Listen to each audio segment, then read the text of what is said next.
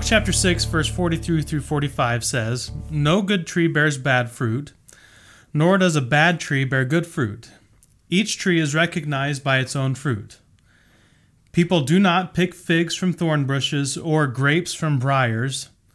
A good man brings good things out of the good stored up in his heart, and an evil man brings evil things out of the evil stored up in his heart.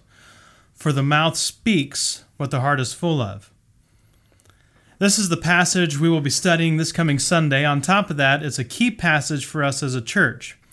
We want to be the kind of people where God's love overflows out of our lives into everything that we do. That's why we do Workplace. It's not as another thing you need to check, but we want to be pouring God's love into your life where you are, day in and day out, with the goal of God's love overflowing out of your life into and onto the lives around you. A while back, we did a sermon series called Good Trees. It would be a good one for you to go listen to if you haven't. And it was the start of this idea in our church. We want to be good trees that produce good fruit. Our focus then is on being good trees and trusting God to produce the fruit. But here in this passage, we also learn a lot about the heart, which is what we've been talking about for the last couple of days, loving God with all our hearts. And whatever is in our hearts will lead to the kind of fruit that our lives produce. Which leads me to one of my favorite things that I've ever come up with. If you've been around me for long, you'll hear me talk about the begetting principle. It's based on Scripture, where in genealogies you hear so-and-so begat so-and-so. It boils down to this: like begets like. The begetting principle, like begets like. When you have kids, the kids you have are like you. They share your DNA. Humans beget humans, cats beget cats, apple trees beget apple trees, like begets like. Now, if you want more of something in your life, you have to build on what you have of it already. For instance, if you want more discipline in your life, you have to focus on the disciplines you have and use that to start building more discipline into your life. At the same time, there's a compound effect to the begetting principle. Adding more discipline to your life doesn't just beget more discipline, but it will also beget more faithfulness and consistency and so on. Now, let's go back to the heart. No good tree bears bad fruit. That's the begetting principle. No bad tree bears good fruit. Again, the begetting principle. A good heart produces good fruit. A bad heart produces bad fruit. That's the begetting principle. No life produces good fruit when the heart is full of bad. Now, why? The mouth speaks what the heart is full of. Some translations say, literally, out of the overflow of the heart, the mouth speaks. What comes out of our lives comes from the substance of who we are on the inside. This is why religion is worthless. Religion is external. Its focus is on doing the right things to have the appearance of righteousness. But for your life to produce the fruit of righteousness, you have to have a righteous heart. That's why, as a church, we are far more concerned with the condition of your heart than we are with your religious activity. Now, of course, there's a lot of stuff that a righteous heart drives us to do, so there will absolutely be outward expressions of an inward change in our hearts. But all of that is fruitless if inwardly we are rotting. So then, how do we become good trees?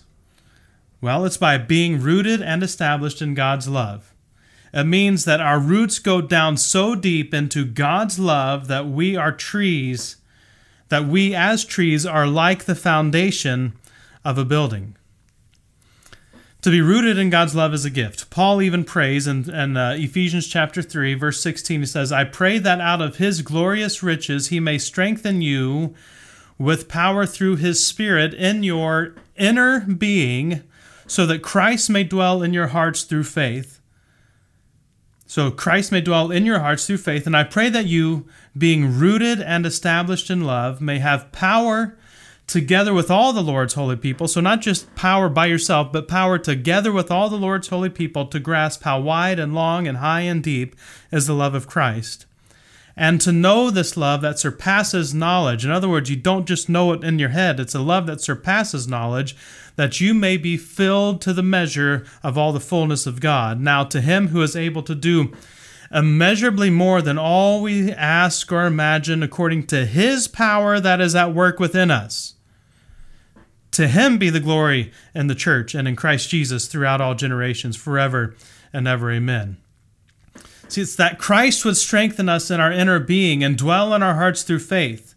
And that when we are rooted and established in this love, we begin to understand the immensity of that love. And that we would know this love and be filled to the full of all the fullness of God. And all this is according to His power that is at work in us. And it's all for His glory.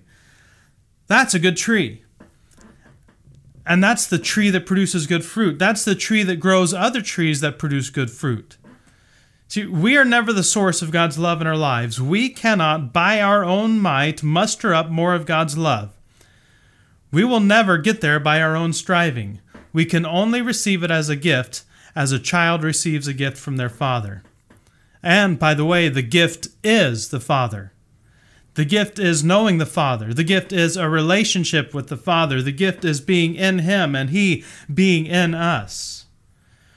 The more and more we are with the Father, building our relationship with the Father, the more our lives will look like the Father. The more we come to the Father like a child who just takes the Father at His word, and by being around the Father, we start to imitate the Father, we actually become like the Father. That's what it is. That's how we become good trees, by putting all our attempts at being a good tree to death every single day, and letting that decomposing tree, that decomposing seed, become the fertilizer for the real tree that God wants to grow us up into. John 12:23 through 25, Jesus replied, "The hour has come for the Son of Man to be glorified.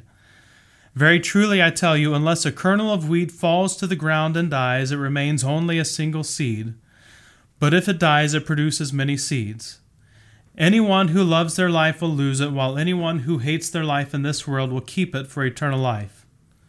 We will never produce fruit on our own. Romans 6 Verse 5, and then a couple other verses, says, "For if we have been united with Him in a death like His," so that's where we begin, with a death like His, we become united with Him in a death like His, we will certainly also be united with Him in a resurrection like His. For we know that our old self was crucified with Him, so that the body ruled by sin might be done away with, that we should no longer be slaves to sin, because anyone who has died has been set free from sin. And now later in the chapter he says, "What benefit did you reap at that time from the things that you are now ashamed of? Those things result in death.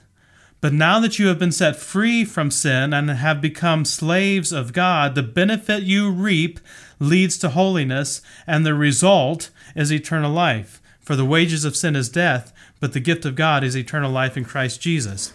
The harvest, what we reap from our own lives, from our own sin, and from our own attempts at righteousness, the harvest of that, the fruit that produces, is death.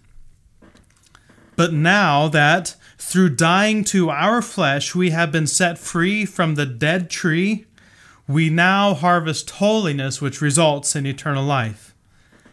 And all of this is a gift, the gift that was purchased for us with the body and blood of Jesus.